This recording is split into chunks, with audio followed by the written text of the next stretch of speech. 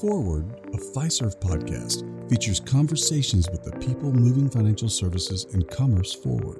Here's your host, Jason Henricks with FinTech Forge. Today on the Fiserv Forward podcast, the robots are coming. They aren't coming for your cheese, however. Jamie DeHaven, Senior Vice President, Director of Enterprise Delivery Services at First Foundation Bank, and I talk about the robotic process automation revolution, the importance of rethinking strategies and processes, and the cultural changes necessary to build a data-driven organization. Jamie, RPA is a hot topic these days. I'm curious, when did First Foundation begin working with it? About a year ago, we had put in quite a big initiative to go under an automation strategy, I guess you'd call it. And first came, however, our data governance and change management and collaboration kind of controls that we had to kind of set the foundation. And then through that process, we realized we still had some integration gaps, I'd call it, between some of our applications that were kind of core to delivery. So we ended up kind of looking at different alternatives, and one of which became RPA. Well, I'm curious, who came first? Was it the business coming to you and saying, we need automation? Was it back office? Was it the tech team or your team on delivery? Who kind of kicked that off a year ago? I definitely say it's probably we have developed a group called Integration Frameworks Management. And the need for that group was because we had to look at everything from an enterprise standard, and we brought in a data warehouse and we brought in a enterprise service engine that we developed with Fiserv. My group worked with the business units to do a lot of business process transformation. And as we started to learn more about what businesses were doing, we started to see that there was a very common problem they were all facing. And that was lack of some very key integration handoffs that were requiring them to then supplement with a lot of manual resources. So we started looking at those processes and seeing where RPA would make sense and where stronger, I guess, more direct API type integration or XML messaging would be required. Talk to me about this framework you set up, because I think a lot of banks aren't sure where to start. And it can, frankly, be a little bit overwhelming when you're getting into this. So how did you go about setting up that strategy in the framework with Fiserv? So we obviously use a lot of Fiserv applications, and we were starting to see where just simple things like reporting, when we needed channel data or reports to see what services our clients were using, or just actually managing client service requests. That was becoming quite an undertaking just to drive enterprise standards that were scalable. And as we grew and we brought in new employees, we're bringing in, a couple hundred employees at a time through acquisitions and whatnot. We didn't have a very strong training program to then, make sure we could onboard those employees and they could hit the ground running because the processes weren't scalable. So we started looking at how could we kind of help this environment of employee enablement and employee engagement, and making sure that if we bring in, 200-300 employees at a time, we have processes that we could scale not only to make sure the clients don't see a hiccup in the service delivery, but also we could make sure to get them on board to hit the ground running, and they could be plugged into our environment much more effectively. It was also a communication standard and governance that we had to kind of lay the scape for, so that everybody kind of knew this is how First Foundation engages. This is how we manage announcements. This is how we collaborate. This is how we, deploy change control. All of those things collectively ended up impacting the customers if we did not build the processes correctly. So we had to build a scalable foundation and get better control of our data to drive process. It's interesting you bring up that it's about employee enablement and empowerment, because I think there's this shared belief, and not the least of which because some high profile bank CEOs have said RPA is going to replace upwards of 25% of the workforce. But you're kind of saying the opposite, that this is about taking your workers and it helps them versus eliminates them. Can you talk a little bit about that? Sure. I think there was a lot of, new employees that we brought in, obviously, plus existing employees. There was almost kind of two battles to fight there. One was, are the employees that we have today able to have reusable processes that were scalable so that we could even service the clients that we're bringing on? Two was the other aspect of bringing in the employees from other institutions and making them part of our culture. And we definitely wanted to build a culture where we not only enabled our employees to have, I guess, suggestions, or if something doesn't look like it's being done right or there's a better way to do it, we wanted to definitely build a culture where people felt engaged and empowered to be part of the solution.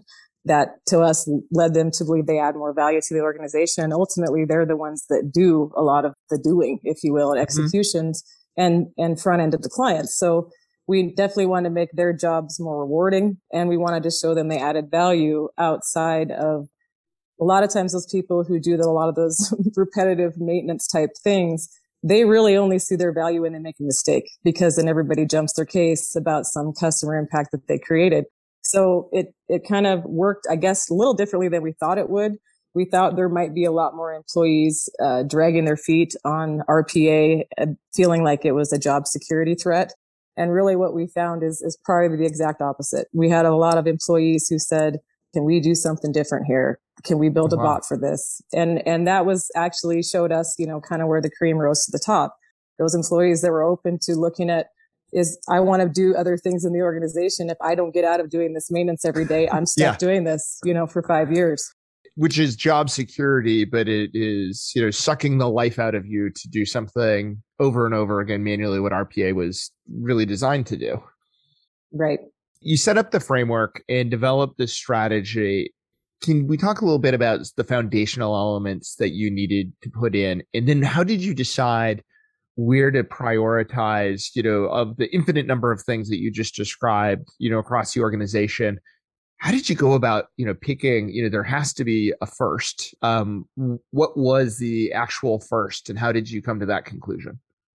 I think once we got the actual data governance, the change control, all the foundation I would call to launch better business processes and standardize them across the organization. It then became, what processes do we feel still have an integration gap between, applications, maintenance sitting in queues that, number one, impact some of our most high, I guess, most important, I will call it, or high net worth, or clients that obviously, have a lot of services running in the bank, to try to eliminate service delivery issues to them.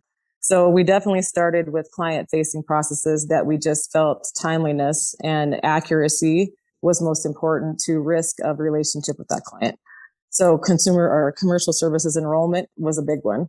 Onboarding to make sure that if they have 500 accounts with us, if they do simple things like they were to add a new staff member that became an online administrator. Well, how our core system is set up, if you have a large commercial client, they have 500 accounts with you, you have to go into every account to add an online admin employee for them and able to make sure that they can then go into online banking and initiate commercial services like ACHs and wires and those types of things through that utility. Well, if you've got 500 accounts sitting there and you have to add that same user to 500 accounts, that could take an employee and one of our employees a couple hours. And with a bot, that became a 20-second turnaround for that employee at our client to then be able to take off and do their job.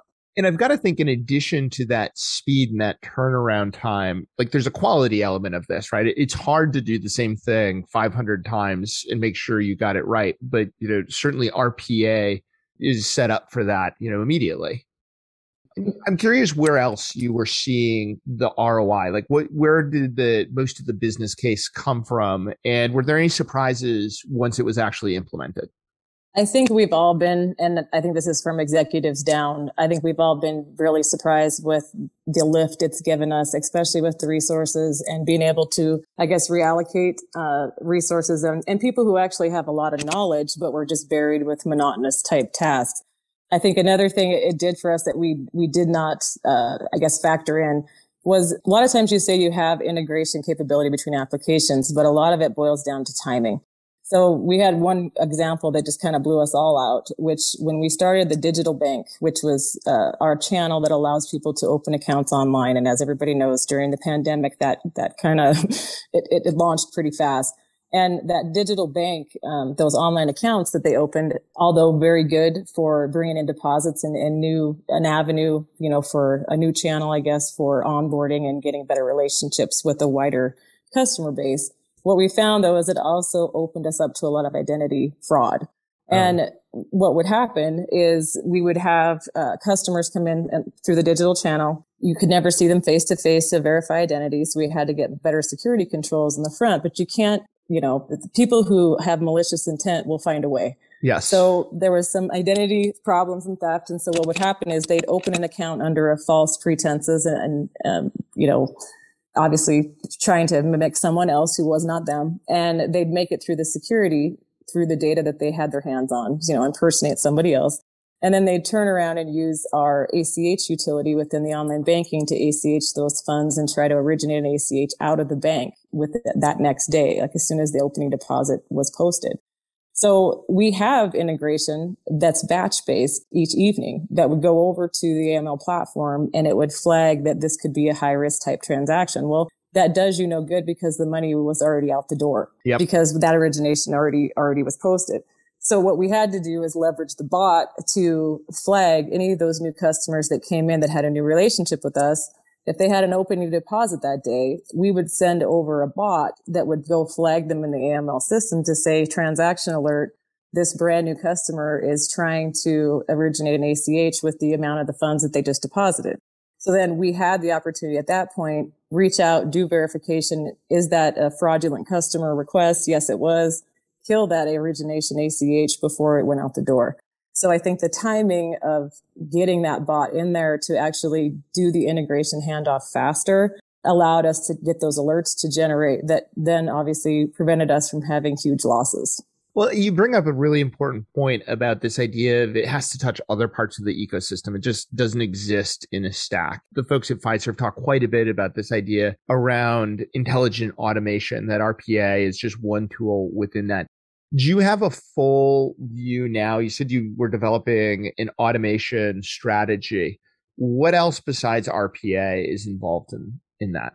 Yeah, we call it kind of the enterprise service platforms that we have that kind of feed into that BI process. But it couples everything from, we have an internet that we host on SharePoint, and SharePoint is kind of key to workflow and dynamic delivery of forms and process.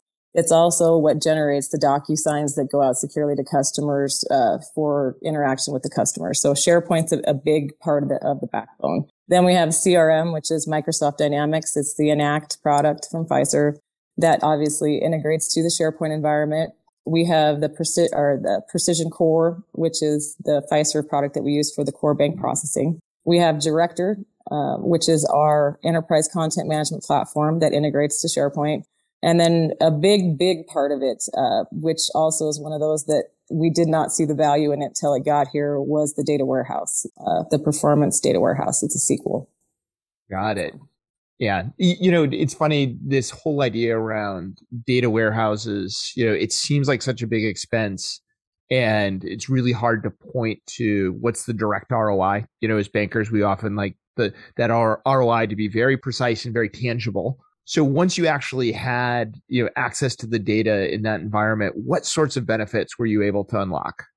I think everybody thought at first when you brought in a data warehouse, it was going to help with reporting. And I tell you the truth, I think that's how I'm going to go ahead and say it's probably how we sold it the hardest, is that if reporting. The executives couldn't, so we took it to the executives and we said, okay, all these reports you guys say you can't get because it crosses between Prolog, the GL platform, but you needed loan data that was in the core platform, and you needed ADP data for headcounts, over here. If we have the data warehouse, we could just build you one dashboard that brings all that in, and you don't have to look through, 14 different reports that are emailed to you.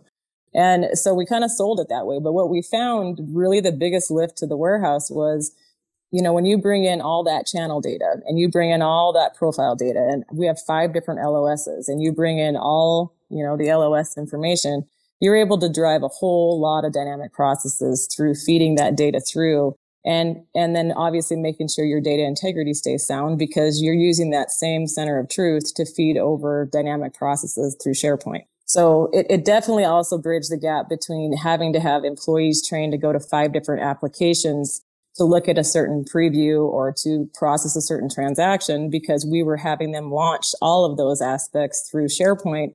And then we would turn around and take SharePoint and hand off with either bots or Communicator Advantage XML type messaging back to those applications. So I think driving the data through the process is probably the biggest benefit we've seen with the data warehouse. And reporting was just then became a nice to have, really. Yeah.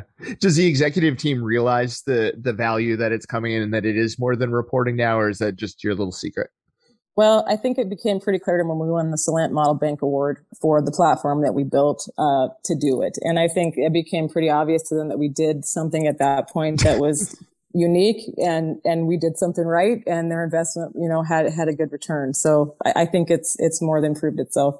Fantastic. So let's talk a little bit more about this idea of, the evolution in terms of what you've gotten into. So you've talked about, you started by partnering with Fiserv around building out the frameworks and pieces there. Can you talk more about how that partnership, really came to be, and what were you able to leverage from them to get up this learning curve? I think from the Fiserv aspect, we obviously have had a very good strategic relationship with them.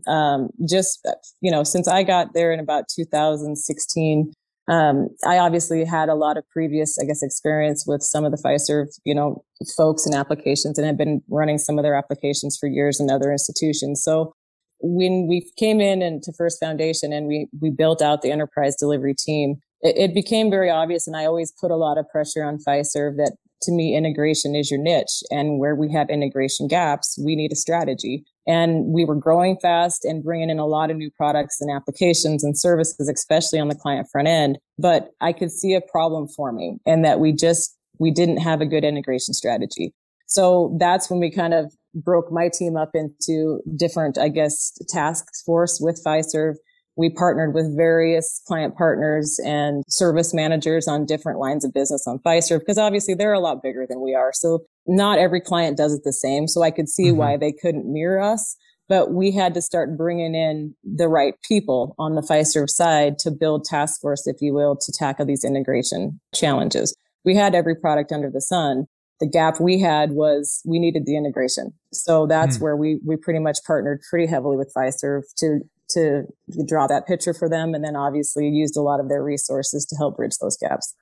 Well, and so what kind of resources did you need on your side, and what was supplemented by Fiserv in terms of, if you were to line, these task force or teams up against each other, who sat in which chair? I think my integration framework management team is what I call our solution architects. So they're the ones that kind of tackled our side of the house as far as working with the business units on the various applications to determine what their processes are. And then they are the group that they queue up all of the development. So anything that's coming into the data warehouse, any of the SharePoint development for process is managed, kind of cohesively between integration framework management and our BI delivery team. Now, when it crosses over to the core bank applications, we pull in core delivery. So my departments work in tandem daily on objectives on an enterprise level to just gain efficiencies, gain better processes straight through. But on the Fiserv side, we ended up creating a pretty strong strategic relationship with their COE team, the developers, especially on the SharePoint, the data warehouse, and a lot of the ESF resources for the communicator advantage, the middleware component that handles a lot of that integration. So depending on the different project, obviously in some cases, if it was a client-facing product, we'd bring in our product delivery group, which is outside of my line of sight. But they're a strong business unit that manages a lot of the mobile delivery and digital delivery of clients. So the product delivery group on our side got brought in a lot. But then on the Fiserv side, like I said, it really just depended on where our integration needs were, kind of where the delivery or the standardization base needed to be built first. And I guess I can't stress that enough. I think a lot of times you hear people talk about, well, we have this process, it doesn't work, we're just do you think we should go build a bot? I hear it a lot from my different bank contacts, whatnot. But I know these people well enough to know, and I know they don't have maybe a good standard for data governance and change control. And I'm like, creating a bot to automate a bad process is just that. You're automating a bad process that probably shouldn't have been there to begin with. So I don't think, even though, yes, you could build a bot to do it, you got to back up a little bit, because there's other underlying problems there where building a bot is just going to come back and bite you later. because you didn't do homework on the back end to make sure you had a sound foundation to launch, and you don't have enterprise standards. So I think sometimes the cart becomes before the horse a little bit there. Yeah. Well, when you automate a bad process, you've just accelerated the level of badness and allowed it to continue to propagate across the organization. I'm curious what other lessons learned you would share for the audience that in retrospect, either things that you wish you knew when you started, like things like making sure you had good governance. And you've already mentioned the need to think through the frameworks and the processes that are being done that we're just not, I'm very fond of saying, putting digital lipstick on an analog pig. So now you're talking about the robotic version of that. What else would you share that you've learned? I would say just the coordination, I think, between business units. They have a tendency, depending on what their management style was or line of business, lending from deposits to retail to whatnot. Our administrative areas like HR and accounting have a tendency to kind of beat to their own drum. They're governed differently. They're definitely managed differently. They don't deal with clients a lot. So when it came to getting those groups in the fold, I guess, and trying to bring enterprise standardization to those areas, I think where one area we could have done better, or probably in hindsight do much better now than we did initially, was this was all new to them. So when we would start talking to them about, okay, we're going to build you out a team collaboration site and in SharePoint, and now we are talking about automating a lot of your reporting. Well, they had heard that there's bots out there and that we could just automate this process where we go into, let's say, an application, we pull down a report 15 times in different views, filtered, and then we want to email it out to all these business units and then, deliver it to them that way. And I said, well, what do they do with them after that? Well, we don't know. And it's almost like, we don't know. And we didn't really care. We just helped automate our side of the house. I'm like, okay, so I think we need to take a look at the whole process end to end and say, okay, when those people get those reports, what are they doing with them? Because that's not our standard on how we want to disseminate data. Yep. And that's not our standard for that. So getting, I guess, the buy-in organization wide, we kind of started on the client facing areas. But when we really looked at it, when we got down the road a little further, we started realizing how these areas did more administrative areas that weren't really plugged in to the front lines of this enterprise kind of initiative that we were, building out all these standards. They still had a lot of process handoffs to the back office that they had no idea we were building this kind of enterprise framework over here that was going to automate all these things. And it almost became, well, why were we last? Well, you weren't client facing. I mean, and now we realize they had all these handoffs to the back end that we could have automated probably better along the way. But we kind of went where they were buying first and focused on client facing things. We probably could have scaled it differently, and got them in sooner, if you will, to the idea. But we only had, so much bandwidth and so much time in between, acquisitions and different deployments. Projects were always still happening. So I don't know if there was a right or a wrong there. It became obvious to them at that point. We weren't going to rebuild, bots to deliver maintenance to somebody else. We were going to take a look at the whole process end to end and decide if at the end of the day a bot was needed. It really wasn't. We just changed the whole process of how they disseminated their reports. All that data was in the warehouse. We started publishing to Power BI dashboards. Stop downloading filtered canned reports and emailing them anywhere. We don't want attachments, in exchange. Kill the attachments. Exactly. It really requires, in essence, partnering with the business, because it's easy to just say, hey, let's throw technology at it. But you're bringing a strategic lens as well, that it isn't just the technology, but the thinking through, the process. Because I love your story about eliminating the attachments, and we're changing the way we work. And RPA is a supplement to that. Can you talk a little bit more about how you strategically partner with the business lines? Yeah, I think for some areas, like I said, the change is easier for some than others. And I think also you kind of have to have a negotiation there with them on the value proposition of what you're trying to bring to them. It is going to require some of them to feel like you're moving a lot of their cheese. And what we had to kind of work on is, obviously there's some control factors. In some areas feel like they're losing control if their people aren't touching it, handing it off. They're not doing the QC. When you start to see how you could help them see what you're proposing to them based on everything you've looked to dissect their process, how you can help give their resources back, other value propositions to, be reallocated to something else, or you can eliminate certain risk things that they're doing that they don't even really need to be involved in. Some managers, manage through change and adapt to change differently than others. Some view change or automation as a loss of control.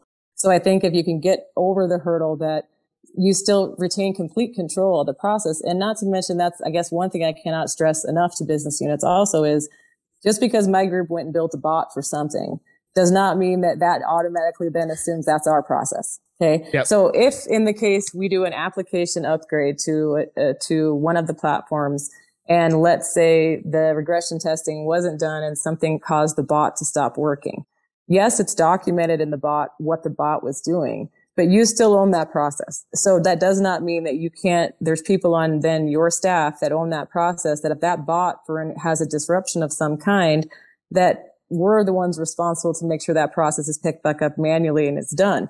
Those things happen. So you still have to make sure that even though they feel like they're losing control of the maintenance, they still own the process. And if something happens and when there is a disruption to the bot, that's still their process to own. So they still have to make sure they have a contingency plan there in the case there's an application upgrade done or a data element that's missing and it causes the bot disruption. We'll give them the alert and we'll tell them that there's an issue with the bot. We're working on it. But in the meantime, what's your contingency plan? Because you still have to process these requests.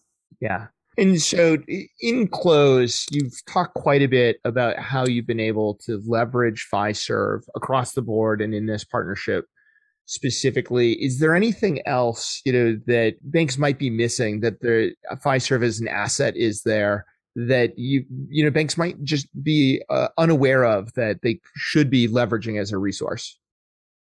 Fiserv to me obviously has bridged a lot of gaps for us on a lot of the technology side, especially for the developers. The SharePoint group, the COE team that we work with, the business technology group there, and now more of the integration services group. I think there's a lot of people that don't know they exist. And we have RPA developers, we have SharePoint developers, we have data warehouse developers. They also, we now start working with a lot of the digital channel groups on initiatives, deploying a new crypto buy-sell product, with them. So I think it's just a matter of, I think the more applications and the better strategic relationship you have with Fiserv, you get tapped in more to what business elements or what other services that they could provide. And obviously we tap there a lot because obviously we think that they're going to have access to the resources that know that data and know those applications the best. So we think, why not leverage resources they've got? They've got access to those people. They have access to the environments. They have access to the test environments. Those are all things we don't want to take on ourselves and have to police and scale and those types of things. We're hosted with 99% of the applications that we run with Fiserv. So we do not want to build out that infrastructure here. We do not want to have turnover and expertise that we have to keep on our payroll when we think that there's probably just as effective, if not more effective resources on Fiserv's side who have a lot more access to tools, people, data, environments than we do. So we do push on Fiserv a lot to kind of once in a while, I kind of stop and think, do we rely on them too much in some respects? But then I think the flip side of that is, if they weren't doing it, I'd have to figure out how to do it myself. And I go, we're good. This works. Fantastic. Well, thank you, Jamie, for sharing your views around not just RPA and the specifics of how it can be used, but strategically. It's been a fascinating conversation. Thank you. Thank you for joining us. Look for future episodes of Forward at fiserv.com/forward and soon on major podcasting platforms.